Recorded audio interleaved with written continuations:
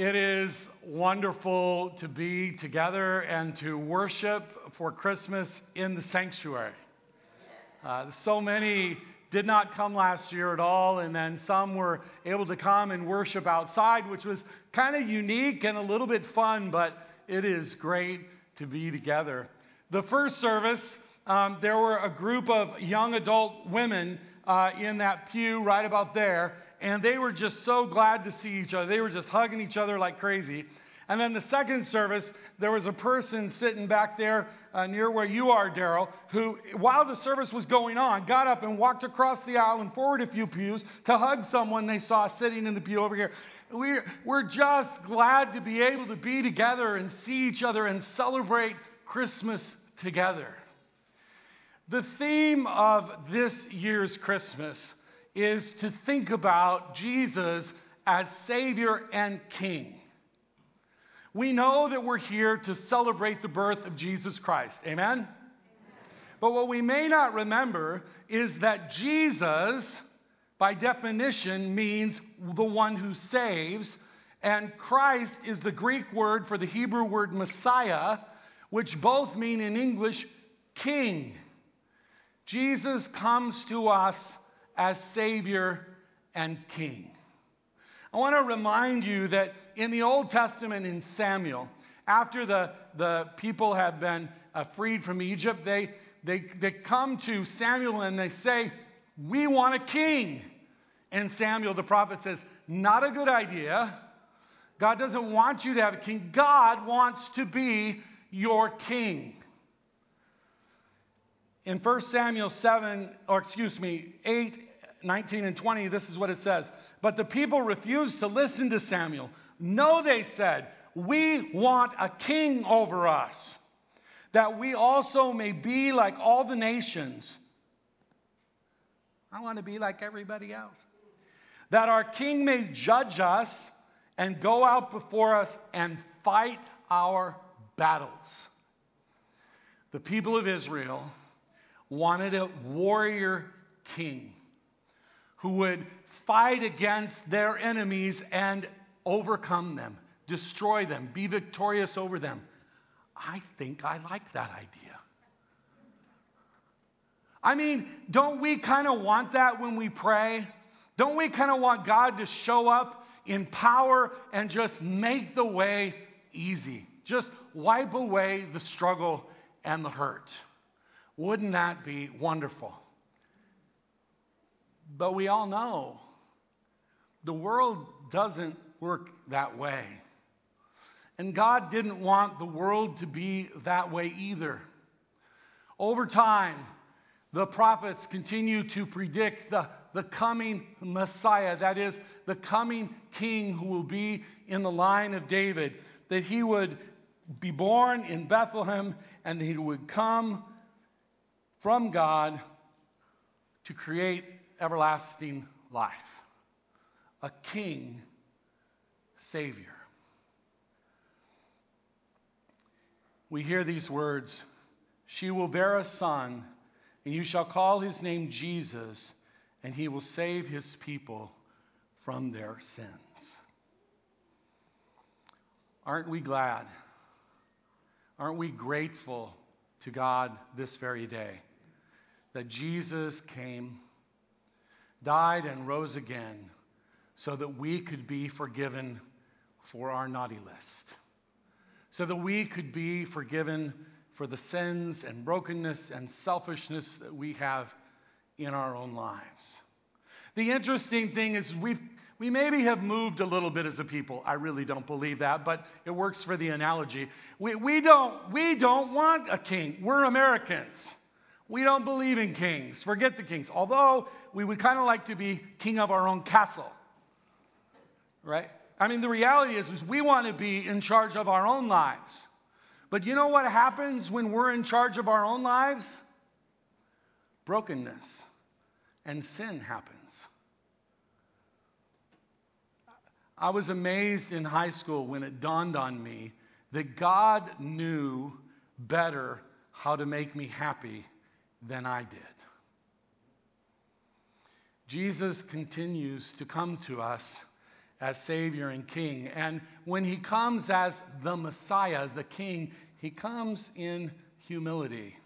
He is a Savior born as Christ the Lord, but he is a Savior who is born in a manger.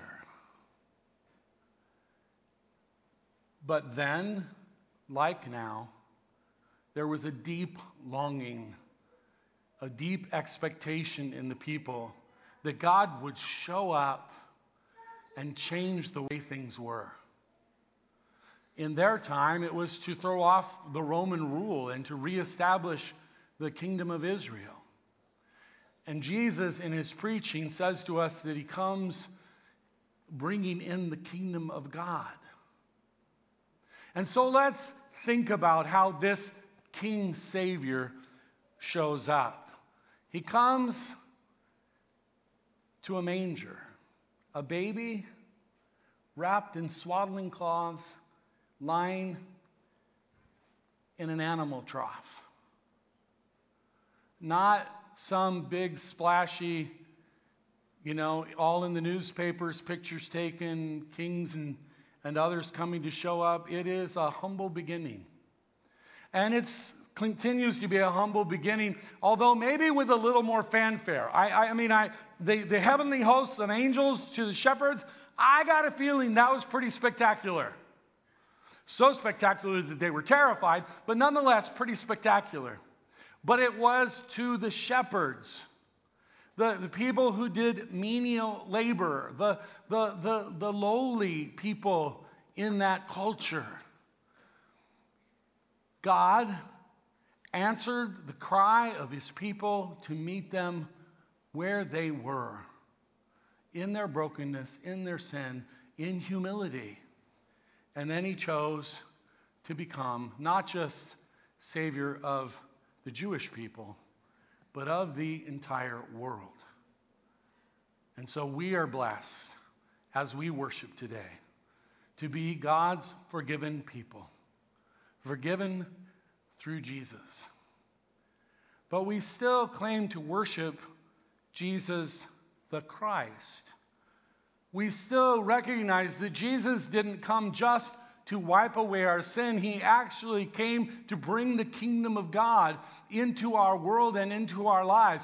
He desires still today to reign in our lives. The image we have is the image of a shepherd.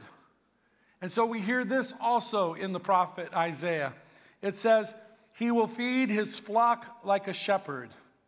He will gather the lambs in his arms and carry them in his bosom, and gently lead those that are with young.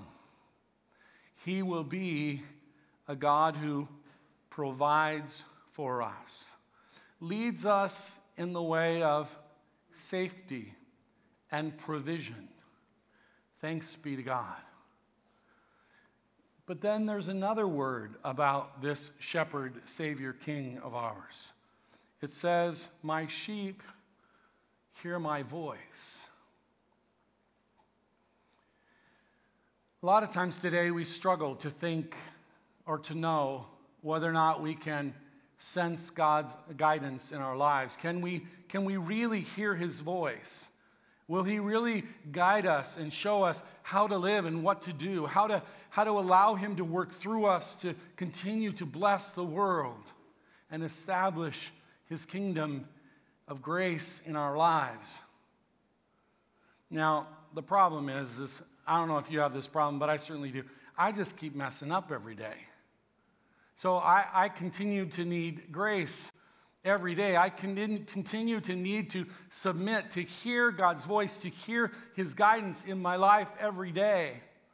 And so that's why in the next year here at St. Timothy's, we're going to sort of reinvest, reignite our passion for God's Word, to spend daily time in the Scripture and to listen for the voice of God to speak into our daily realities, our daily struggles, to remind us when we need to be a people of grace, to remind us when we need to say we're sorry, to ask for forgiveness, to guide us into things that we might never imagine God would put in our hearts to do for others, to continue to bless the world as servants of the living God, that place of the highest possible honor that we might live. You see, Jesus came as Savior and Lord, Savior and King. And we have the incredible invitation and privilege to follow him, not just generally in our lives, but each and every day, asking him what we can do for him, asking him what he might choose to do through us, so that not only we, but our entire world would indeed experience Jesus as both Savior and King. That our entire world next Christmas and each Christmas after that would remember that Christ, the Savior, is born for us all. Thanks be to God. Amen.